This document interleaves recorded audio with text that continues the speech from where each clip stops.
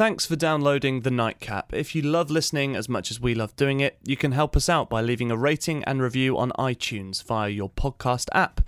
You can also support the pod and secure its future by joining us on Patreon at patreon.com/The Nightcap, where we are giving away signed menus from Paul's Michelin star restaurant Salt.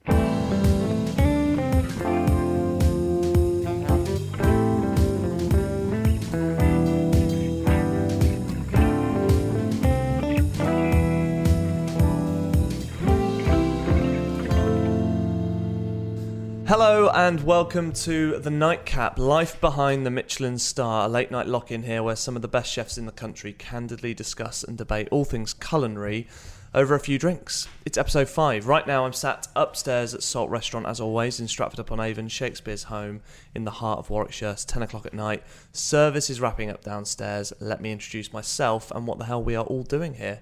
My name's Simon Alexander. I'm a podcaster, producer and daytime cooking show contestant. To my left, playing host, owner and Michelin star head chef of Salt, Mr. Paul Foster. How you doing? You alright, yeah? That's got to be your cov-based catchphrase now, that is. And our guest today is head chef of Michelin star restaurant Casimir in Bristol and fellow expedition traveller of Paul's, Mr. Pete Sanchez. How's it going? How's it going, mate? I thought I'd just be in with the link. Do you prefer Pete or Peter? Pete, don't mind. Peter, yeah, love whatever. it. My cousins, all my mum's family are from Bristol. It's really reassuring to hear that because that's you just sound exactly like if I close my eyes, it sounds like my cousin. It's amazing. Like, all right, cuz, how's it going, mate? All right, bro. I love it. Absolutely. We can't help it. Sorry. Okay. I can't do it. I'll just go really Cornish. Yeah. Coming up on today's show, we're going to be chatting about Pete and Paul's, sounds like a nursery rhyme, Pete and Paul's Scandinavian travels this week. We'll be talking about food and art, pushing the boundaries and techniques within food, the peaks and pits of opening your own restaurant, and also some TripAdvisor reviews of Salt and Casimir. We'll be doing Boiling Point as well. First though, the Scandinavian trip. I mean, so you boys have been away together for 3 days? Just talk us through what happened and why it came about. What's going on? 3 intense days. It's been mega, isn't it? Yeah. So it's a chef summit, it was called, wasn't it? So it was that sounds so cool. 10 of us went out to Scandi. So is that all the locals? Is that all the locals? I'm in with the locals we do. now. You know, now I've done a finished bath and like in ice cold water. Yeah. Straight out of a sauna. Damn, that was bad.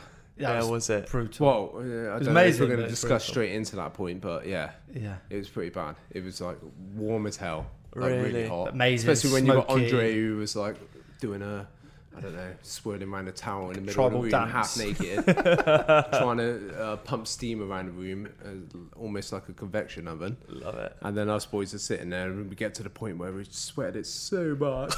They're like, "Yeah, you're going to go in an ice little pool now." Yeah, but so walk 30 yards through snow first, down a slope. So when you're really hot, you must have been like, "Oh yeah, no, get me in the ice." But then that walk, I mean, surely just. I mean, after it was amazing. I felt refreshed, but it was horrific. It was horrific. Yeah. As soon as you get in the water, it's like 4 degrees. It said it's 4 degrees. But it felt like it was like minus bloody like 42 degrees or something. I don't know. It was pretty And they keep cold. you in there for a long amount of time? No, you just dip in and out. No, you dip in and out. You can't stay in there. Yeah, you just go. Your breath stops. You know. I'm gonna get back out there. Yeah. Unbelievable. So yeah, Chef Summit. What was that, and how did this all come about? So, it's a group of chefs who went over to Finland to with this stock company that I use, and just to see their setup and do some development around some new ideas they wanted.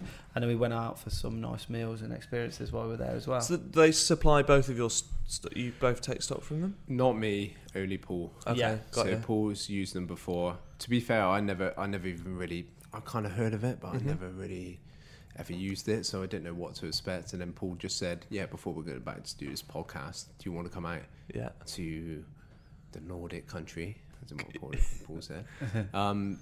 To go and eat in France, and I was like, yeah, go on then. And then obviously it was go out to see like a stock company as well. What was really great, because to be fair, never used it before, never seen it, but when you taste it, I was like, I can see why you use it now. So I was so excited because I got a text from Paul saying, "I've had the best meal of my life." I thought, Jesus, you've worked and eaten in some amazing places. So, talk us through the food. I want every grain. What did you taste, and what was the setting? It was just a faultless meal, and I've not had many of them. Yeah. I've had the best meals I've had are 3-star meals, which is French Laundry and Fat Duck, which I've been twice, and in Franston I was like. So where exactly is it? What's the setting? It's in Stockholm, right in the centre. You walk in, it's like just a door. You walk in, it's just a dark room and a reception. There's some meat hanging that's like a year old that they're going to hang for another 2 years, just covered in fat. Wow. And then some other old meat hanging up, and that's it. And you're just waiting to go upstairs, and you go in this lift up to the top floor. Every little detail is amazing. When you're in the lift, you don't even really notice it. You guys together at the starts getting lighter. Yeah, AC/DC playing. Was it? Yeah. That's really my bad, word! It was. Yeah. It was awesome, man. But it just really picks your mood up. And as you're getting up, the light is changing in the lift, and then you go, and it's just this like amazing apartment up the top. And that's the lounge where you get your canapes, your drinks. Really chilled. The chef's there, just everyone's chilled. Every single chef and front of house come up, shake the hand, introduce themselves, say hello, and so they've buttered you up perfectly. You're ready to be. And what was the first morsel you tasted? It's so hard to remember. Oh, that was the little tartlet, wasn't it? The pancake tartlet with the fish and the little crispy stuff on top. Yeah, screw cod. Yeah, screw cod. That was And it just kept coming. Just kept coming. Like the little macaroons, and then we had truffle.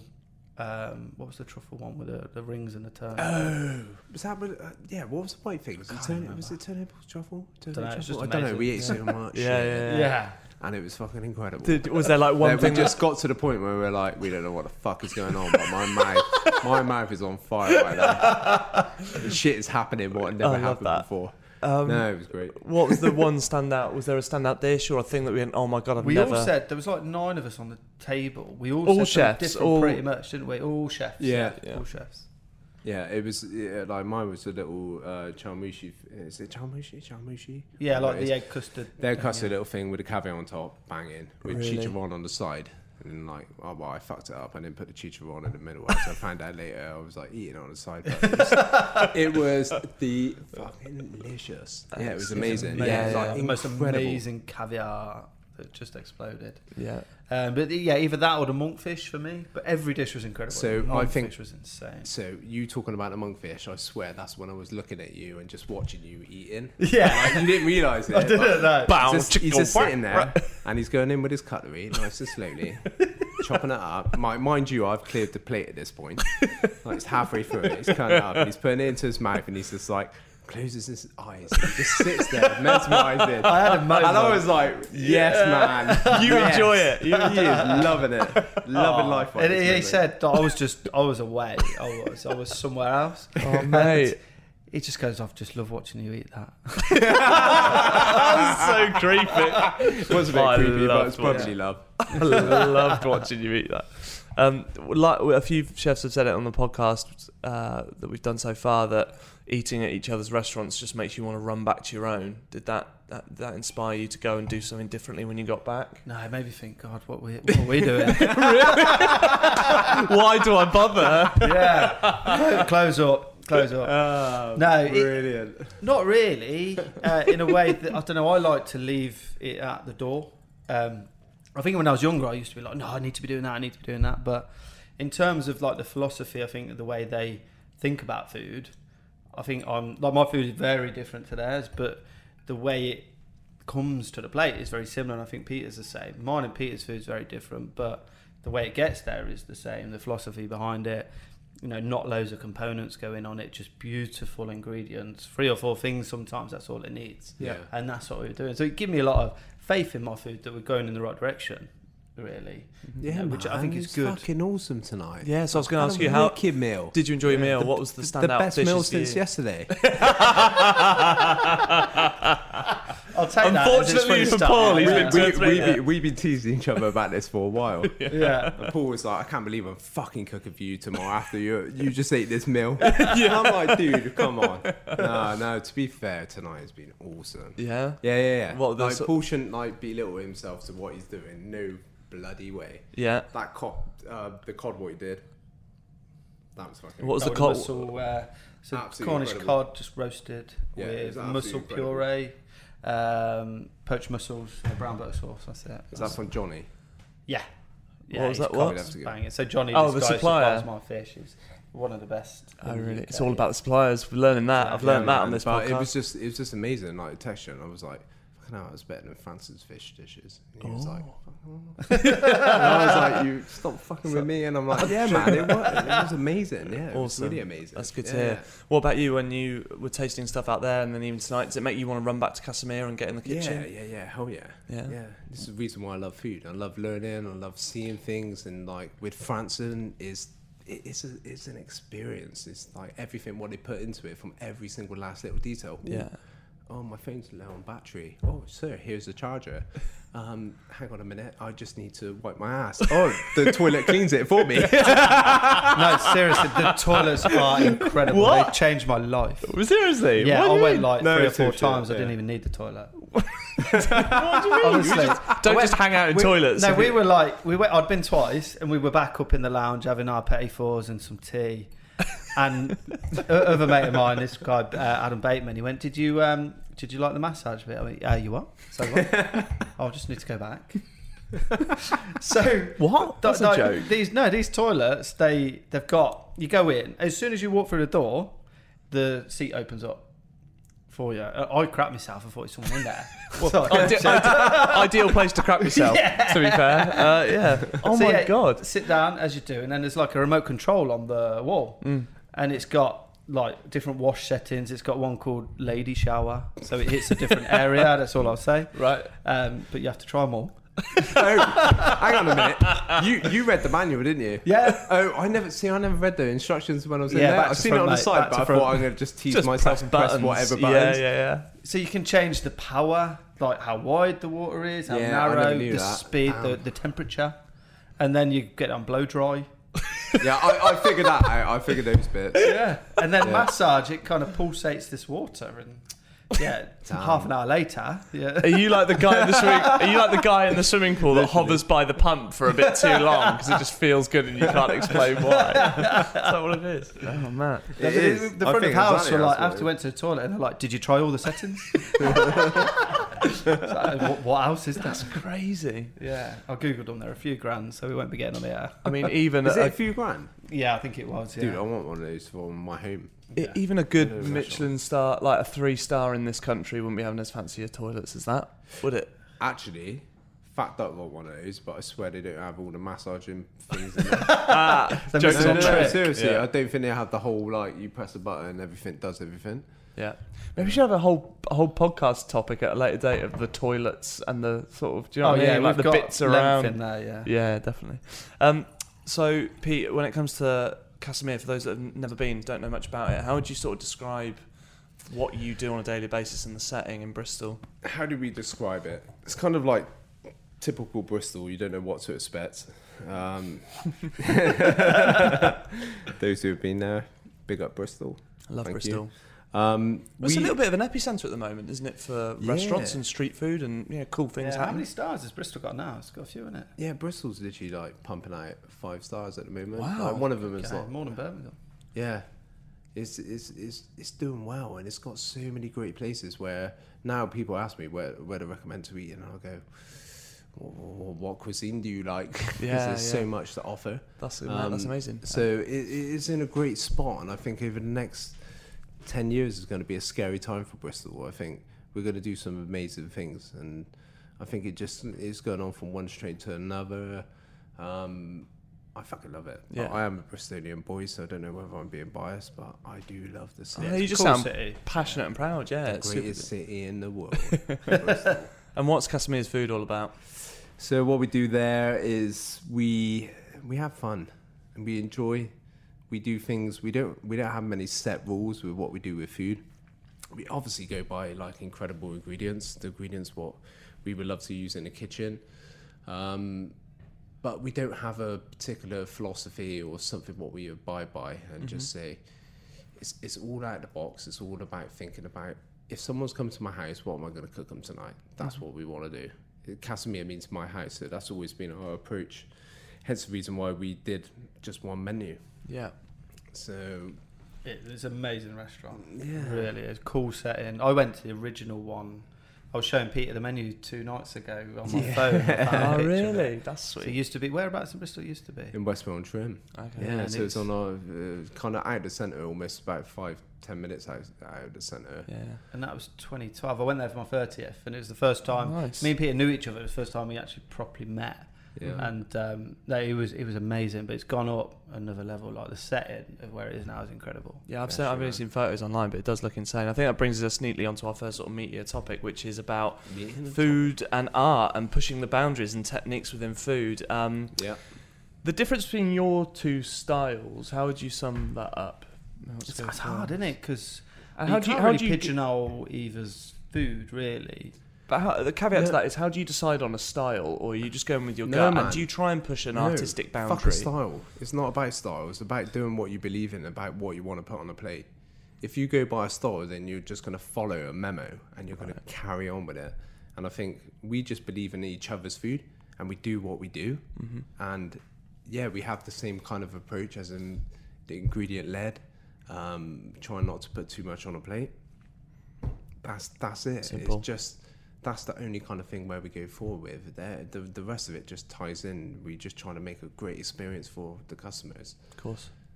I mean, when I was first a head chef, I think I was putting myself too much in a box because I was like, I've got to be British and I've got to be using all these ingredients that, in dismissing a lot of ingredients that are imported. Mm-hmm. So it kind of limits your repertoire a bit.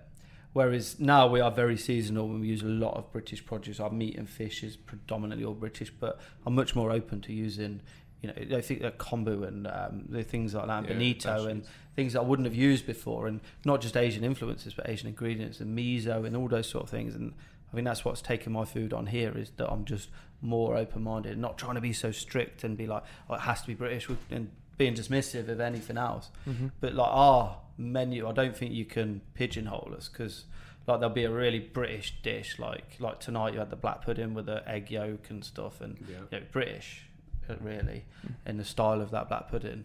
But then afterwards you got a Wagyu beef with miso, and you got green herb ketchup. It's got all these different influences, so it's like you can't really say exactly what the style is, other than the only thing I can say is just ingredient and product led. Sure. Really. And You're I always start with caring the most core about the ingredient. taste, obviously. Yeah, like, man. how does it Yeah, taste? yeah. And then how much care and love do you put into how it looks? Because obviously, cosmetically, a lot of people judge food on how it looks, and some people don't like things being too artistic and too fancy. So how do you judge that? Because it might be I quite a know- delicate thing. I know from our approach, we do it from like an organic point of view. Like, how does something make sense, or like, does it just turn out that like the way it does? And then from there, we just mold the products a bit to go, well, we can do it this way consistently, so many of a batch. So I'm just like hypothetically thinking in my head about Yorkshire puddings, like this little thing what we do at the moment with beef tartare, what's inspired by Josh Egerton, Pony and Trap, big up. Yeah. But like, a Yorkshire pudding is normally a massive bloody thing, Yeah. and we try to make it as big as possible, like what you Definitely. were saying earlier. Oh yeah. It is. It's like the most glorious thing, but we're trying to make a small one. Right. So, okay, that is not a normal way of doing it, but what we're trying to do is find something what can be consistent, and then how the shape forms from there. So then we can build it quite easy and construct it. But most of it is just feeding the food and feeling love and going, yeah, do you know what? That looks fucking dope. Yeah. But a lot of your food is very aesthetically striking and pleasing. The flavour's incredible, but like when you look at it, it always looks immaculate. Yeah, I think I don't ever go by. I think I try to sometimes approach it in an original way, but then in another way, there's so many things what have been done in this food industry at the moment. Like with all the restaurants, nothing really looks that new. It kind of like, it just looks a bit repetitive. So we try to have this in our head, but we know it's that harder it could to always shock, because there was definitely a Dude, it's period really where hard. people were trying to shock people with If you're trying to bringing talk- out whatever, Yeah, like in Bristol, we'd be like well away. Yeah. Right, it would only be us, Wilkes and Josh and Pony and Trap and Bull Rush. It wouldn't. We all got our separate styles, so it'd be okay. But in the whole genre of the world of food, it's like trying to create something new and imaginative is quite difficult, because something could be cross-referenced with someone else. Mm-hmm. So I just try not to, like, for instance, I was just reading the Michel Bar book, Yeah. Like, I don't try to buy books too much because I know in my head the recipes are amazing. I love reading them, but it does, like, you just start building up this memory of like dishes where you've seen and it's iconic. And I knew that when I was younger, and I was like, fuck, I gotta stop buying books because it just comes out of me like 5 years later after I read it. And then I see it, I'll probably have some miso bar dish on the menu tomorrow. Probably be good as well. Paul's book is still available now, though. Yes, buy Paul's book there. Don't think like me. It's stupid. One day I'll bring out a book. I want you to buy it. Can you give me an example of something on your menu now or in the past that you've put out there, and maybe regret is the wrong word, but you've gone, oh bloody hell, I've read that's out there. But either a technique or a style of serving it where you've gone, oh, actually, do you know what? Maybe that's a bit much. Oh yeah, I've done something where I did lamb and blackberry and some. Oh, it was shit. It was so shit. Talk us through it. So what? I think I've seen this like thing in El Bulli where he did like. Can't remember what it was. El Bulli was the Spanish. Well, I'm probably saying however you want to pronounce it, but I just call it El Bulli. We're from Bristol, so even though I'm half Spanish and I'm saying it wrong. But it was I don't know. It was some kind of dish with I reckon it was probably hare or something with some berries. I was like, yeah, that's a great idea. I'll do lamb with berries. That'd go great. And then it was really shit. So it's probably the technical way of it. Probably could be nice, but just the way we did it. I knew when I served it, and I went out with, and I served the dish at the pass, and I give it over to the waitress, and I was like, that was really shit.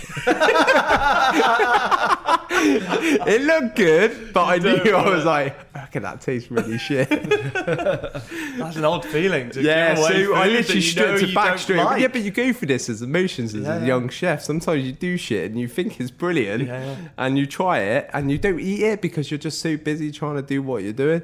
Have you ever said anything that you think, oh, what was that? I've tried too hard, or it looks ridiculous, or why have I put it on why have I put it on a stool? There's one dish in my early days. I think it was on my first ever menu when I was at Tottenham Mill.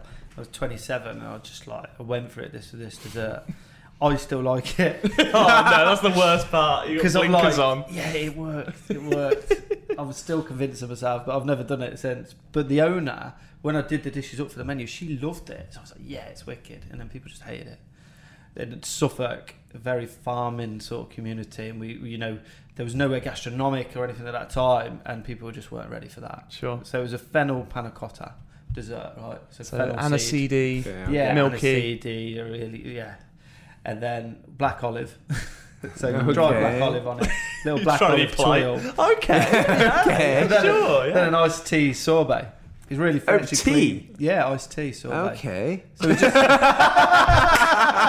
that's it. I'm trying to think in my head. Yeah. Good. Mate, that sounds lovely. And I did some shaved sweet lemon dressed fennel on it as well, just sit the sorbet on. Yeah, it probably didn't work, did it? I don't know. Sounds unusual. I'm trying to think of it in my head. Yeah, try it. Right, Paul, you need to do that to me. It's summer, it's my first menu, and it's fresh, it's felt clean. like you're going for it. And it bombed. What, people just went, people that's like, shit. That's weird, what you doing. Oh, that's weird. Yeah, olives on dessert, you weirdo. Yeah. Have you had that way around where you think, oh, I've smashed that's something different, and then it's come back and the feedback is overwhelmingly... Oh, God, what was that with? Yeah, we've done some weird shit back in the day. Some really weird Give stuff. me some weird shit. Give me some classic... I don't know, we did shit. some I don't know whether it was weird back in the day, but it was like coffee with pigeon. We kind of made it work.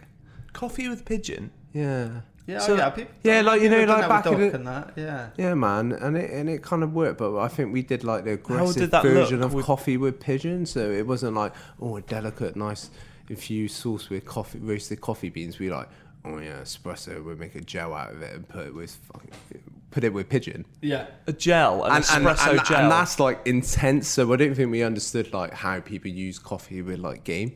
Yeah. That was something weird. People liked it. Some people hated it. I remember trying to get right once a coffee and garlic creme brulee. What? Shit, coffee and garlic? Yeah, there's a reason behind it. What's the thought process? No. So the reason behind it, there's a guy called Peter Barnum who's a scientist who used to work with Heston. Yeah, man. And he's in Bristol. I went to a talk. Bristol representative. Right, yeah. He's been in a restaurant a few weeks ago. All right. Legend, Mr. Penguin. Yeah, Mr. Penguin. Where's Penguin? Yeah, anyway. Penguins. What? So he did a talk at Warwick Uni. I went to it. He was talking about molecules in food and how they match up. So like honey and Gruyere cheese have got similar molecules, so they work together. There's a lot of things like this. And he says like coffee and garlic is one. So That off the bat, that obviously sounds like clashing. It didn't work though. I tried. There must be a way it works because he was saying how it does. I think I just didn't get the mix right. I didn't get whatever it was right, but yeah, perhaps I think it was too heavy on them both, trying to get a full-on flavour in there, and it was just. So when you talk about it like that, in my head I'm thinking if that was me, an untrained chef, I'm trying to make coffee and garlic work. I don't know what to do past making a cup of coffee and chopping up some garlic, and putting it in a pan and seeing it. So when you say like it can be treated different, like what's your approach? You sat there, you've got coffee and garlic, and you go, I'm going to try and make this work. What do you do first? I'm looking forward to it. I don't know. I don't even know why I went to creme brulee either. I don't know why I went there. That makes sense. Coffee creme brulee. Probably back in the day, there was was it like Ramsay's or like somebody had some coffee kind of open brulee thing. Yeah, I reckon it was. Yeah. So what would you do? Would you crush the garlic? I crushed it. I infused it into the dairy. Made a classic creme brulee with espresso in it, and I think I just went too heavy with it. I do think there's something in it though. I was thinking about it recently. Using black garlic, that treacle flavour. Okay, I want to do like a chocolate bar, like tempered chocolate bar with some kind of like black garlic and coffee filling. It's almost like a toffee of the two. Wow, and I think that will work. It's taken me about 15 years to get there. Do it. It's probably one of those things as well that when people read it, they've already got an idea in their head that maybe even if I like coffee and garlic, I'm not going to want to have this because I'm never Depends whether you let them read it. Exactly. I don't let them read it. Oh, I was going to talk to you about this. I've seen pictures of your menu and it literally, tell me if I'm wrong, it says Casimir at the top and it says... It's because I don't know what to say in it. It's literally, for those that haven't seen it, it's like, so how many dishes? Like 8 dishes or something more than that? Is it more than that? Yeah, like 8 or 10. 8 or 10. Yeah. And it literally will just say tomatoes, fennel, duck, cream. I'm just lazy. I can't. That's it. But that is it. There's no spell. So keep the words minimum. Yeah, but it's just kind of. I don't know, man. Keep it open. Keep it wild. We do talk about like adding the stages of what we do, but it's quite complicated. There's so many ingredients in it. I'm like, well, where do you start? Do you like go? Well, I put an onion in the stock. I also put a garlic. I put a little bit of thyme. Mate, if that's me, and it goes on and on and on. I would do that. And I'm like, that's what is all these flavors as irrelevant as as one of the flavors what are working in your palate? If you probably plugged that up in the machine, it'd probably identify every single bloody one. Mm-hmm. Sure. So you go, let's just make it the identify flavor, whatever the product's going to be. If it's dark, it should be fucking dark. Mm-hmm. If it's going to be a scallop, it should taste like scallop. Oh, and then everything else just comes into like complementing it. So it's that kind of approach rather than being lazy. I'd be excited. No, honestly, I'd be excited because I hate long menus anyway, wherever I go. But if I turned up and it just literally said one word, I'd be excited as well because it's a little bit like it's scary. What's the word? Man, it's like sort of leads a lot to what's going to happen? Well, yeah. I'm glad you feel that way. I feel that way about stuff sometimes. I don't like even looking at a menu. So did we look at a menu in Franson? Yeah, I didn't even look at it. I looked at the juice. Yeah, I didn't want to look at it. I was just like, I just read all these words. I'm like, I don't give a fuck. Yeah, and maybe it's because I don't like reading books or anything. Because I'm a person who I just like to see it, to believe it. Love that. I don't know. I'm just a bit weird. Good point to move on to one of our other topics, which is opening your own restaurant. So obviously, Paul, was it earlier this week celebrated 2 years? Yeah, Monday we were 2 years old. Congratulations. Does that feel like it's gone quickly or long? Oh, crazy quick. Yeah. Was it Monday this month? It was Monday gone, yeah. Oh right, yeah, because you said it was almost 2 years. Yeah. Oh, how long ago did you open Casimir in its current form? We opened it in my parents opened it in current form. So it's in its current site. Yeah, it's a I was new like site. tripping out. So new site is in January 2016. Okay, so still only like 3 and a bit years 19th. Ago. So yeah. So when you go into opening up a brand new restaurant, obviously you've got to think about the food, all those sorts of things, but what ended up being the most daunting aspect of opening a restaurant for the first time? You've been and worked in other people's restaurants. You've done. What is it that is the most challenging component? Is it putting the menus together and first night, or is it? It becomes so easy. Like as a head chef, the things I used to stress about being an employee as a head chef, just they're just easy now. I don't even worry about that. It's just everything, I think, balancing everything. And especially here, my first year and a half, I did a chef de partie job and a sous chef job and a head chef job and ran the restaurant. And I had a really good girl running the restaurant, but she was more of an assistant manager. So we didn't have a manager, so I was still taking on a lot of her responsibilities. So it was that balancing everything and then learning about bookkeeping and accounts, and I was learning on the go. Wow. You know, and then just like, God, I've got to pay people at the end of the month. I've never had to worry about that. Yeah. And you just got to be enough money in there. And it sounds ridiculously simple, but and all that feels like it comes. In there, it feels like that all comes before even what am I going to serve tonight? Yeah, it does. Yeah, because without all that, you don't get to serve people, do you? So, sure. Yeah, and because I've done food for 20 years, you've got that boxed, and then when I've got time, I can work on development and moving it forward. But I'm in a better place now where I don't know. I focus on my strengths and the weaknesses, or things I'm not very good at. I don't believe I should focus on. I'd rather pay somebody to play do to those. your strengths. Yeah, I don't believe in trying to improve your weaknesses in that sense. It took me I know about what 10 I'm years good to at. learn that. I wanted to do it all. Did you? That was stupid. Was that the original hurdle for you? Was trying to do everything? It's like, I don't know, when you go into the restaurant game and you're doing what you're doing, you pick it up bit by bit. But I had no experience working with anybody.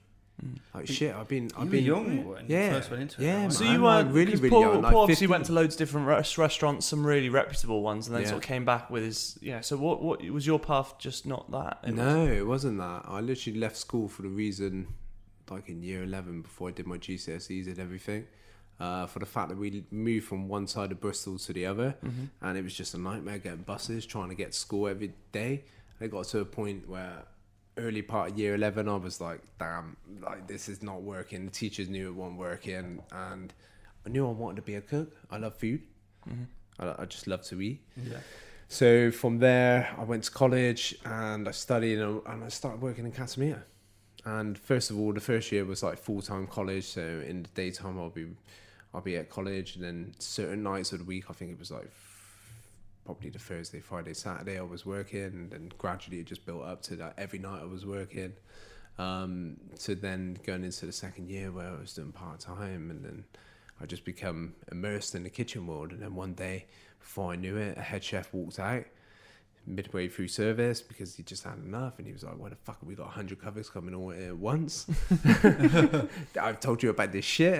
And he left out the door, and I was just sitting there going, oh God. And I remember my dad just came in and went, son, don't worry, I'm going to make it work outside. If you can make it work in the kitchen, it'd be okay. And I was like, okay. That's a big day. So I did it, and to be fair, from there it was just it just worked. It just really, really worked. And I realised I just love food, and I got to a point where I think the first time when my brother John Ray, bless him, he came into the kitchen to help me out because one night one of the chefs never turned up, and from there he was asking questions about this, that, and the other, and I was like, I don't fucking know.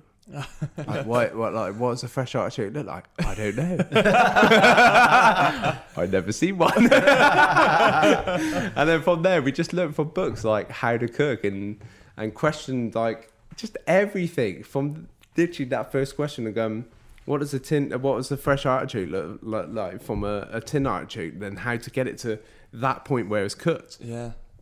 It just went on and on and on and on. And then we had the years where we took off. We literally had like lasagna and cannelloni on the menu, loads of other dishes, and we were like, I think it's time we take cannelloni off the menu. Big day. We keep lasagna on the menu. We're not idiots. But we've got to start taking things off the menu because otherwise we're never ever going to evolve. And I think at that point we were really inspired by like River Cafe. So in London, yeah, because being the whole Italian thing, so that's a whole other story. Why I'm Spanish and my father's Spanish and why he opened Italian, but doesn't seem logical. No, it seems a bit random and weird. But we literally took off cannelloni off the menu, and And I remember, like, we just watched people, and the old kitchen was like this glass window in a courtyard. So people walk past, and you see the like shadows and stuff. And we're watching walk up, and then suddenly these shadows run back down, and I'll be like, oh, did we not have 2 people walk up? Yeah, we did. And I was like, well, where are they gone? Well, they just left. Oh, okay. Well, why? And they were like, oh, because you took cannelloni off the menu. And I was like, shit. We're idiots. Really? I was like, cannelloni and the lasagna, the way we're doing it at the moment is exactly the same thing. It was a ragu stuffed inside a shell with the same sauce, the same bechamel, the same cheese what we put on top. And lasagna sheets, and they bloody walked out because the cannelloni went on the menu. So we knew what we were up against, and it was literally a constant battle of just watching people walk up and walk back out, because we took then pasta dishes off the menu. We only have like 1 or 2 pasta dishes. We took pizza off the menu, and it was horrendous for like a long time. So was that drive to evolve it you and your brother, or was it your parents who they owned it? No, me and John Ray. Yeah, definitely. Yeah, Mum and Dad owned it, so we weren't owners at that point. It was only later on within the business, probably when we were like 23. No, probably actually later, 24, 25, where we were like actual directors, and we were taking the same. Like we had percentages between us, but. It was them what owned it, and at times it was ludicrous, man. Like the shit we were doing, like octopus gazpacho with like some fucking with granitas on top, like random things. What now actually is bloody nice. People do it, and you can make it work. But back then, everyone's like, "Why are you doing that? Why aren't you just making an octopus stew?" Your parents backed you with that. Yeah, they did. It took them a while. I think at first, like anything, it's your parents, man. They're the ones what learn you. They're the ones what graft into you. So they're going to tell you when you're doing something wrong. Mm-hmm. And I think it's only when we opened a restaurant up in Cheltenham, me and John made what was just ridiculous. Because like I said to you, I worked in the kitchen when I was 15. We opened when I was 18, and John May was 20. Opened up our own restaurant. Crazy. That is mental. Like, yeah, our mum and dad's helped us, but not helped us financially. We took a loan to be able to do it and everything like this. And we made it work, man. It was a really good restaurant. It's our first introduction into like Michelin world. Like watching the Champion Sauvage and like standing outside going, that can't be a 2-star restaurant. It is tiny. It wasn't like it is now, where it was longer. At the time, we were just like, no. But we were like, wow. But we couldn't afford to eat in there. Have you eaten in there now? Yeah, I ate in there a couple of times, man. Right. Yeah, I had wicked meals. So... how long was it open for there? We literally did it for almost 1.5, 2 years. Yeah. So it's a good sting, considering like how quick restaurants can close. Yeah, considering bro. And it was experience you had. Yeah, man, it was hard. We used to do stupid things, like things what I was like, oh, if only I knew now, it would make such a big difference. Yeah. We really make our lives complicated. Yeah, just by everything what we did, because we just wanted to do everything from the kitchen complete scratch. I think it's when like Gordon came on the scene and he started doing the whole. Like, what was it? Restaurant Nightmares? Yeah.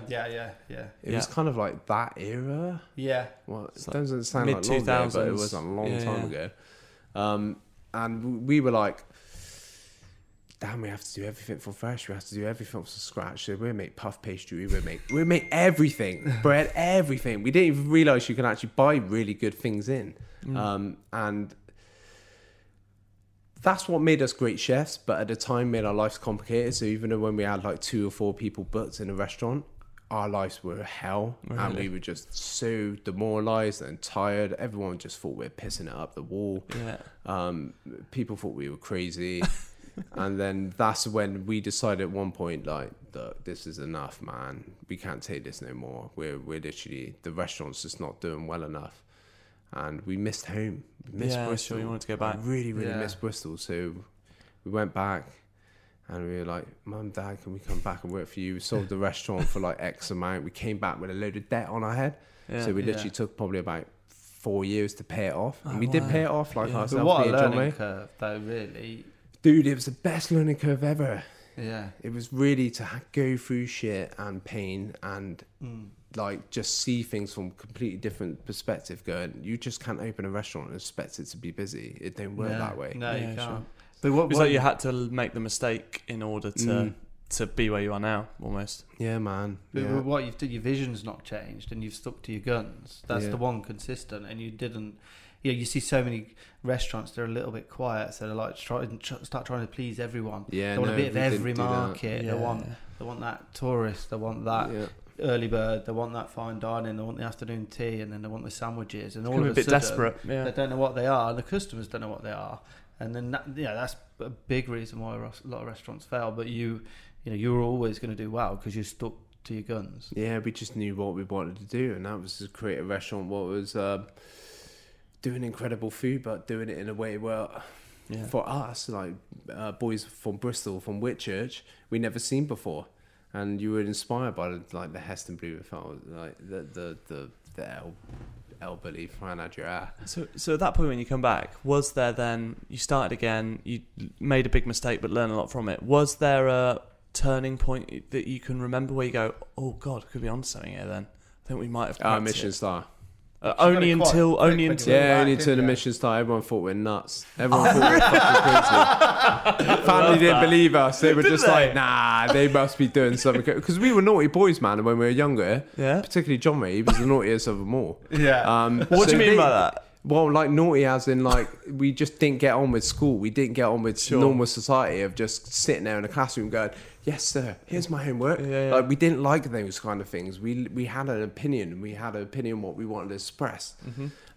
So yeah, when you got a Michelin star, it was like a big pat on the back going, we're not insane. Because we thought we were insane. We thought we were mental, but it turns out we're geniuses. We generally thought we were insane at one point. We're like, why are we doing this to ourselves? What's the matter with us? Are we just living in a dream world, man? Oh, that must have been the best day then. How did you find out? What was the... Oh, we found out, but it leaked. Yeah, it leaked. And I remember me and John Ray went up to like M&S in the mall, and it was, mind you, we don't ever do this. It was just like a one-off treat. Yeah. And it was a week before Michelin, and Friday lunch was dead. I think it was a Friday, I swear it was a Friday. And it was, the restaurant was really quiet on the evening. Yeah, man. Oh yeah, definitely. That was beautiful. Just quickly, what are we drinking here? Because this is... We've got a sparkling Pinot de Chardonnay. I'm not going to try and pronounce its name. Leon Marcel, actually. 2012. It's spanky. It's amazing. It's beautiful. Absolutely love it. Really good. Sorry, yeah. So Friday, M&S. So Friday, M&S up in the mall, Bristol Cribs Causeway, big up. Love it. Oh, it's a landmark. Anyway, it's a tourist destination in Bristol. Yeah, we went there because, like, let's face it, we were like a lack of food. We never had time to make food for ourselves, like to do staff dinners or any shit like this. So it was kind of like we needed to get out of the kitchen, and I was like, I'm really hungry. So we went to the mall and we had a M&S sandwich. And I remember just talking to John Ray. John Ray's like, yeah, Michelin's coming out on Wednesday, like the following week. Yeah, what do you think? And we knew we had a Michelin inspector but only one announced itself. Ah, right, yeah. And at the time we were in the shit, running around the kitchen, me, him, and just the washer up. But he spent probably about half an hour, 45 minutes in there. At the time I didn't really think it was much, but it was kind of like he was chatting to us as we were plating and everything. And I remember just going to him, bro, we just got to believe, man. Like, we had an inspector in. They noticed us in Cheltenham. Like, you never know. You never know, man. Have faith. And he was like, nah, it never gonna happen. Anyway, we drove back home. And it was that kind of conversation probably went on for a good, like, 20 minutes within walking from the car to M&S to get a sandwich, then to walk back out, then to go. And then we got back home, and I remember I just walked straight into the kitchen. John Ray went upstairs because he. So you living together? No. So there was like at the time there was my mum. I think my mum and dad still lived up there. I don't know. They might have moved out. Could have been whatever time, but there was like an apartment upstairs. Got you. But there was also like a changing room area with a toilet. It's a bit like this setup here, really. Yeah. And they had an office. Yeah, very similar. A little office, and John Ray went upstairs. I think probably to check I don't know what it was. Check some shit on a computer, and I think it was emails just to see if Probably we got any other MySpace, bookings. 2005. Probably just MySpace, yeah. I think 12 or 14 people booked on a night when really we could do like 50, 60 on a Friday night. And he just came downstairs and he opened the door. Wow, this is what I magically did. And he just went, Pete. And I went, yeah. And he was like, you're never going to believe this. And I was like, what? And he was like, you're never going to believe this. And I was like, what are you going on about? And he was like, you're never going to believe this. You've got to come with me. So I was like, oh, bloody hell. We like went all the way upstairs. He's like, right, you have to tell me whether this is someone who's pulling our legs or not. Yeah. Like, just tell me straight up. So then I looked on the computer and I was like literally just did that moment where I just looked at the screen, turned around with this kind of like gaping look at John Wick going, what the hell? I was like, is it true? Denial. And he was like, I know. And I was like, call him. And it was basically James Sommering. He basically, over in Wales, obviously, restaurant James Sommering. He texted, he sent an email, and mind you, emails and computers were all new shit back then. Sure. Like, we're still probably just going off the dialer tone where it's going like, so he was like, and we Googled it, mind you. First of all, I think Google just pretty much came, it wasn't long off the scene, but Googled it. I know it's only 2009 as in guy, but 2008, but that shit really wasn't as accessible and whatever. Googled it, nothing came up. I was like, okay. So he called him, and then he spoke to him, and he was like, yeah, mate, yeah, it got released. It got leaked early. And we were like, okay. And he was like, I think he's just come up online on the Michelin thing. What do you mean the Michelin thing? Online on the guide. And we were like, well, all right, Michelin. And it takes ages to find a Michelin kind of food part because still tyres come up. Like you can buy a tyre for like £1 million or whatever. Curtain, isn't it? Yeah. So we got onto the Michelin thing, and you read down the list, and we're like, damn, it is true. It's true. And man, we were buzzing. Oh, mate, what a moment. We were so buzzing. It's one of the most incredible moments. We spoke about this the other day, didn't we? Yeah. When you like hearing about, I think I asked you, Paul, like when you got to start. Yeah. Like, what were you doing? It was just it's just crazy. I got the computer and just ran upstairs, and I just didn't quite believe what was going on. Yeah, like totally shocked. I don't think. Yeah, I just, like you, wasn't expecting it at all. And no. Oh, that's the best I one. hadn't had any announced inspections, so I really thought it wasn't going to happen. Because normally, apparently, you have an announced one and they'll come and talk to you. But I hadn't had any. I knew they'd been in through social media. But yeah, so I was just like, no. And I phoned, I think I spoke about it before on this podcast. And I phoned my boss and he said, well, you know what it means, you dickhead. It would have been, imagine if they'd have invited you down and you hadn't got it. That would just be. They should do that for fun. That's the thing though, you don't know. I remember you were texting Brad and Gareth when you were up on the train with me. Yeah. And we knew you were coming up, but we're like, well, you don't know until it's actually. Yeah. She could have won like best front of house service or best chef of the. That's because true. they're doing these weird random awards, so you don't exactly 100% and they don't know. even do those awards every year. It's weird. Yeah, very strange. Mate. Well, let's go straight back down to earth, shall we? Time to move on to the TripAdvisor reviews. We do this every single week on the podcast. My favourite. Yeah. No, looking at my screen. So this is how it works. I'm going to give some TripAdvisor reviews, and these guys are going to have to decide whether it's each other's restaurant or somewhere else. So I'll read a review. And for example, you, Pete, will have to guess whether I'm talking about a review of Salt or somewhere else. Okay. Do you want to go first or second? I'll go first. Yeah, go first. Yeah, okay, fine. First, so yeah, I'm going to read this out, and you've got to decide whether this is a genuine TripAdvisor of Paul's restaurant or somewhere else. Or somewhere else, yeah. Here we go. I'm not going to make eye contact because I'll know if it's mine. Okay, we're looking at the wall. The title of this, Don't Believe the Hype. Straight in there. Don't believe that. Yeah. This is going to be a good one. When you call and make a complaint and the manager starts shouting at you and you hang up the phone, is it really necessary for him to continuously call back with threatening behaviour? To make matters worse, he left a voicemail demanding that I call him back several times. Needless to say, the food wasn't the best I've ever had. What a nightmare. Was that Salt Restaurant or somewhere else? That's got to be somewhere else, surely. Well, is that your guess? Yeah, that's my guess. It's got to be. It is somewhere else. Yeah! It's borderline though, I mean. Get in there, son. Because I don't leave on voicemails. Because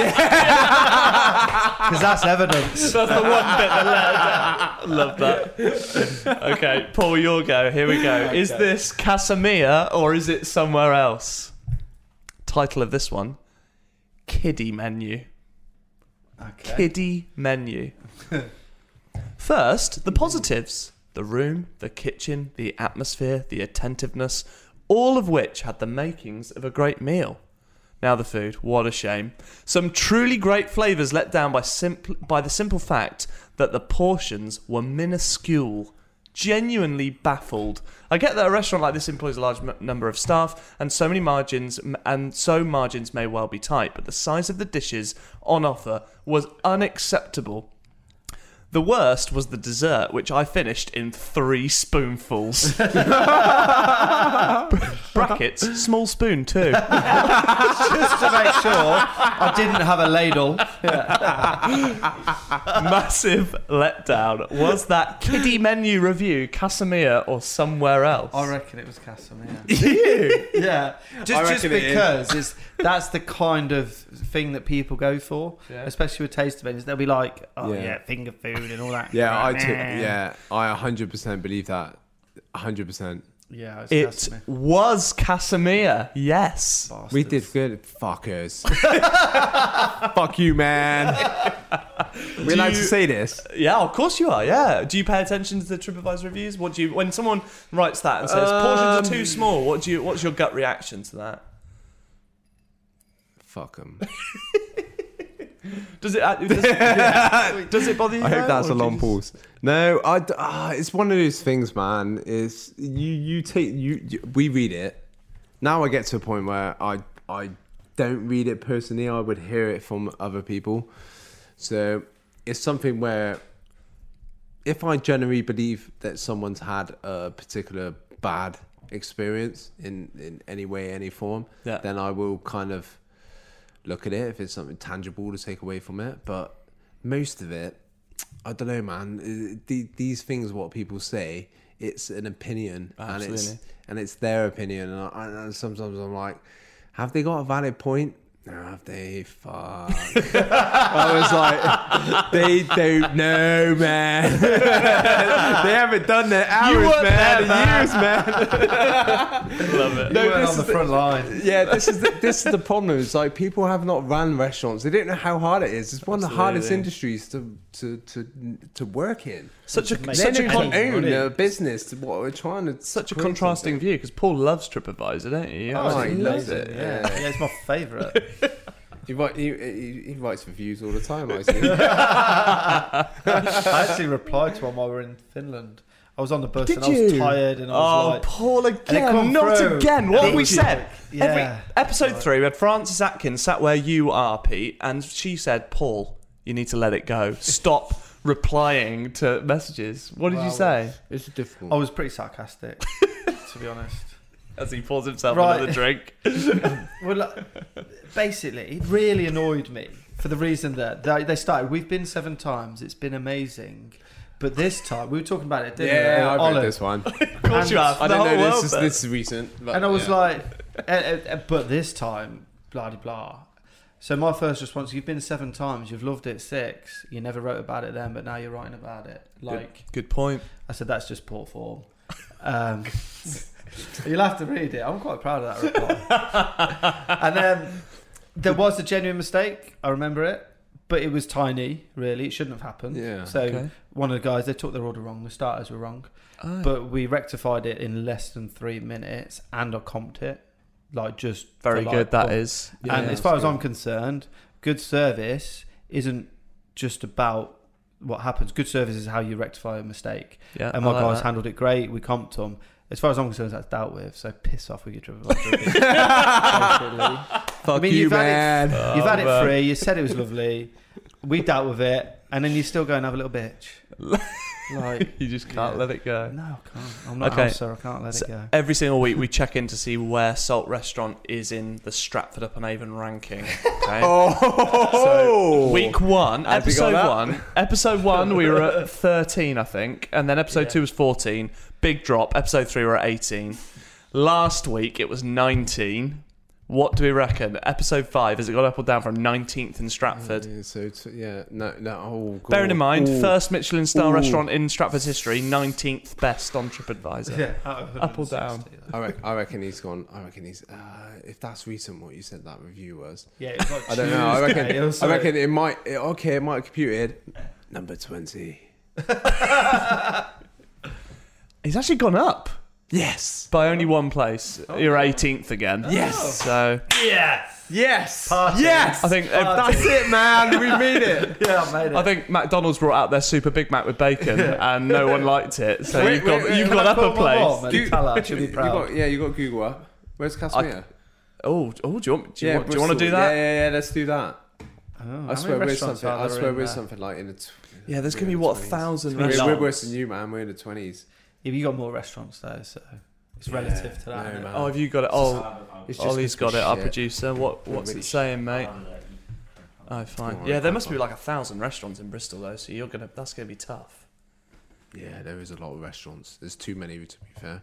And it counts everything. Like if Greg's is on TripAdvisor as a restaurant, isn't Yeah, it? coffee shops. Yeah, They count them as restaurants. They have like That's a weird thing, isn't it? It is, isn't it? Yeah. Especially when it's like a some vegan coffee bar. like we've mate. got a pita place what's really cool, but like you're like, why is that in the restaurant department? Because it's not the restaurant department.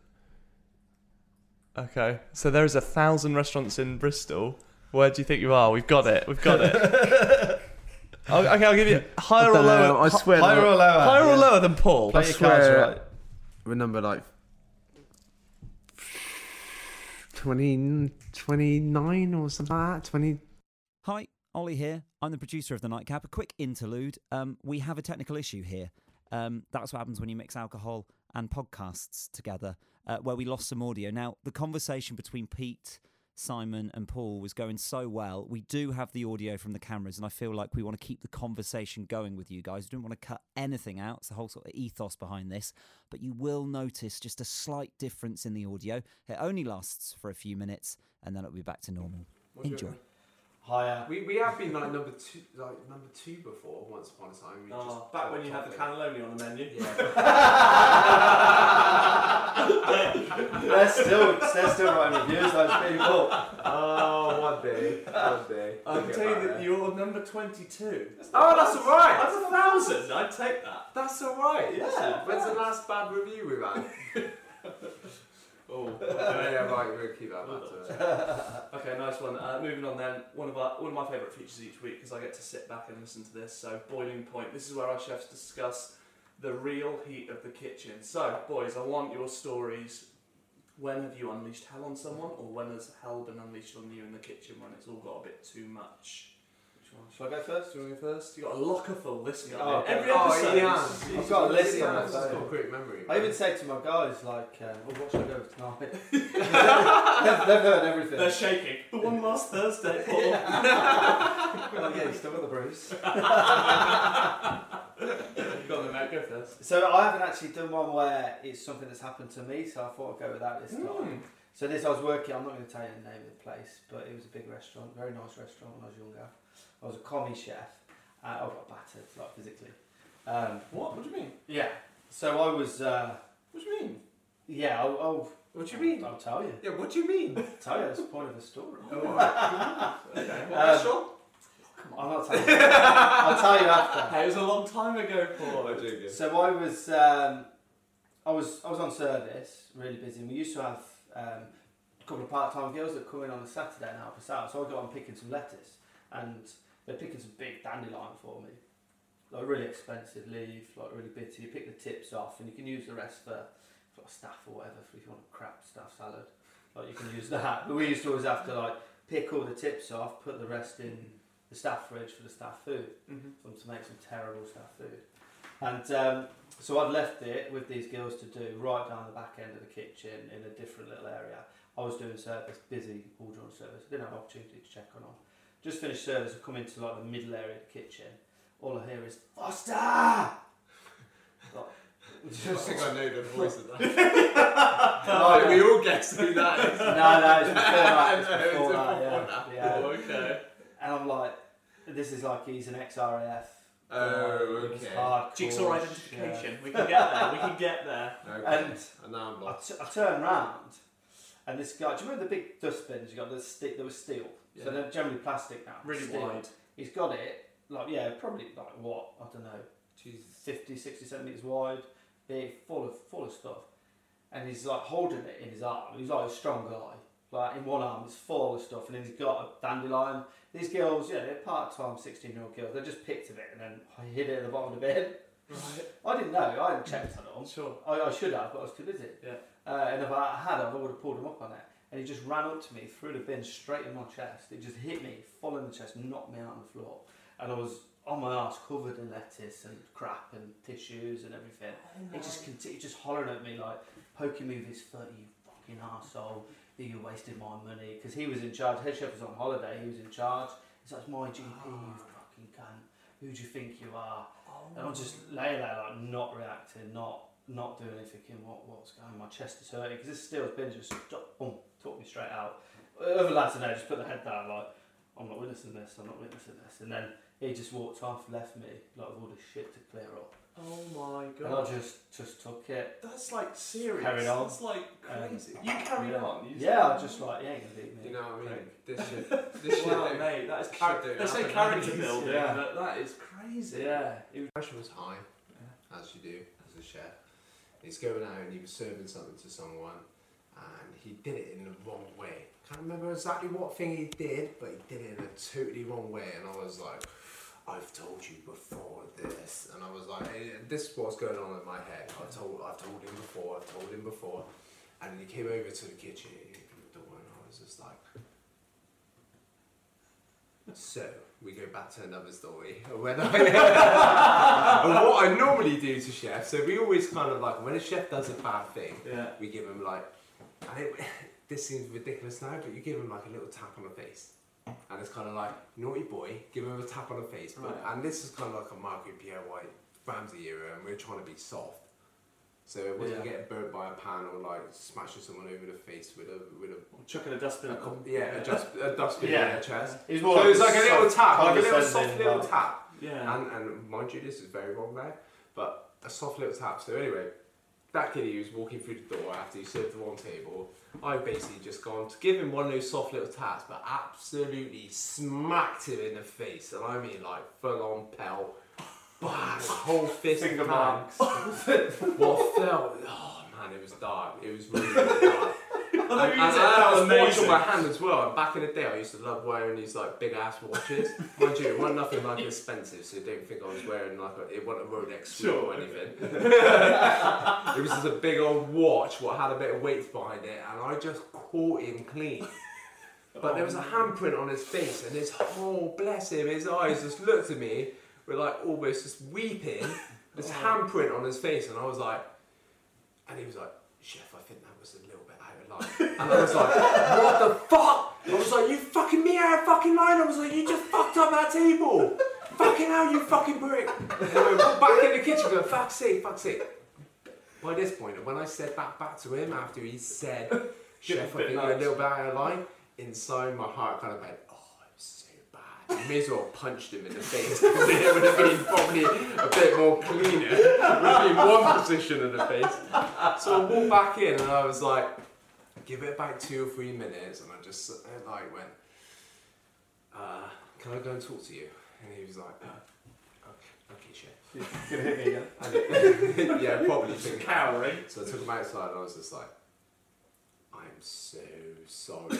Oh mate. I was like, this is the worst thing. I was like, I'm so sorry, man. From the bottom of my heart, I was like, I feel bad.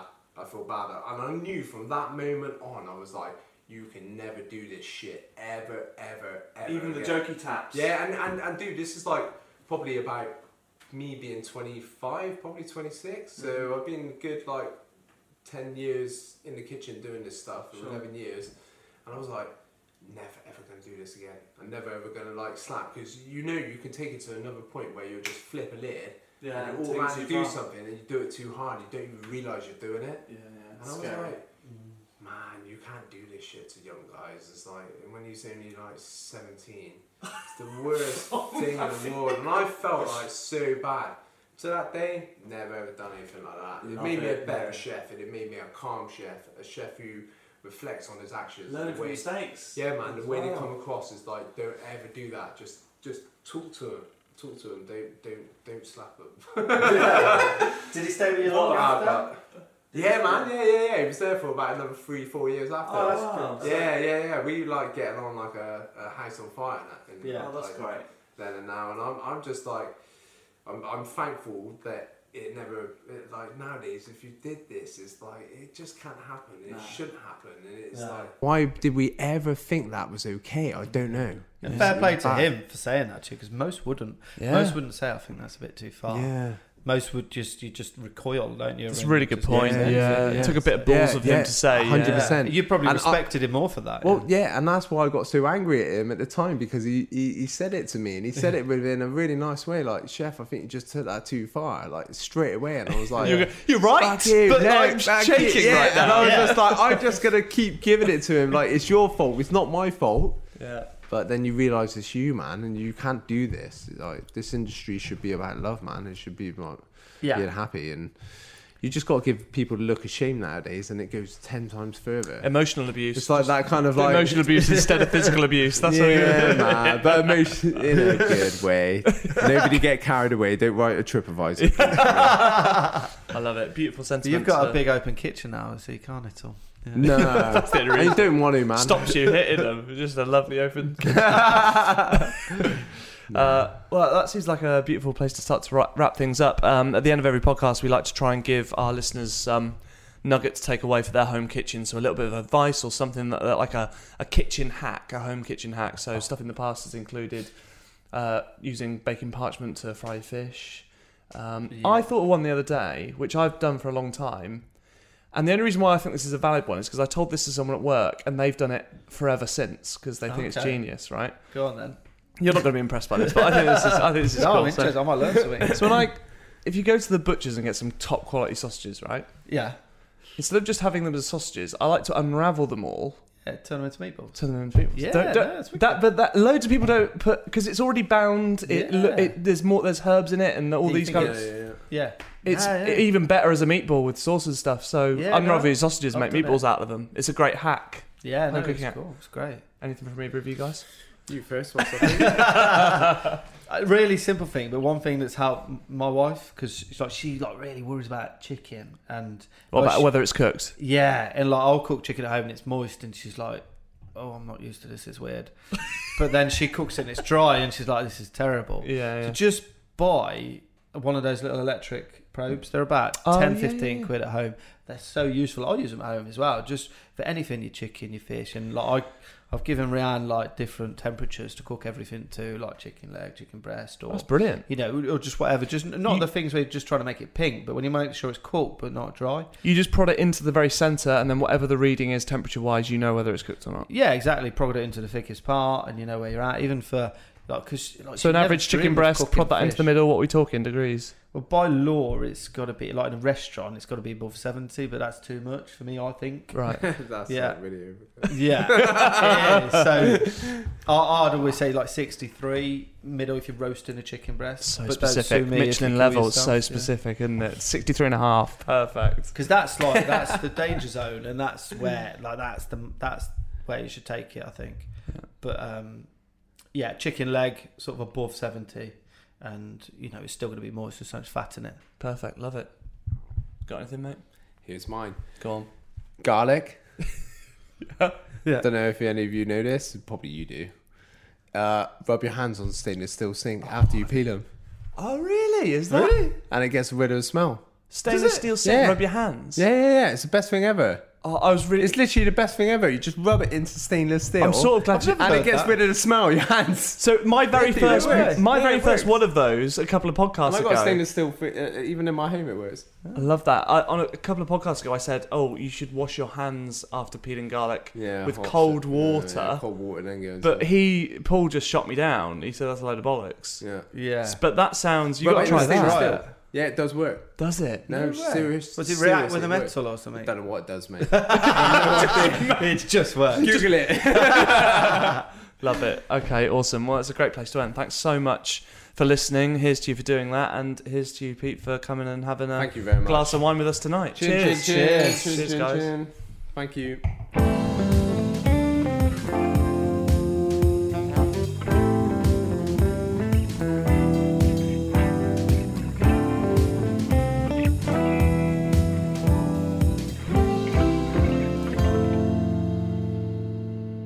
Thanks again for downloading The Nightcap, and if you love listening as much as we love doing it, you can help us out by leaving a rating and review on iTunes via your podcast app. You can also support the pod and secure its future by joining us on Patreon at patreon.com/The Nightcap, where we're giving away signed menus from Paul's Michelin-star restaurant Salt. Join us next week where our guest will be Paul Welburn from the Oxford Kitchen.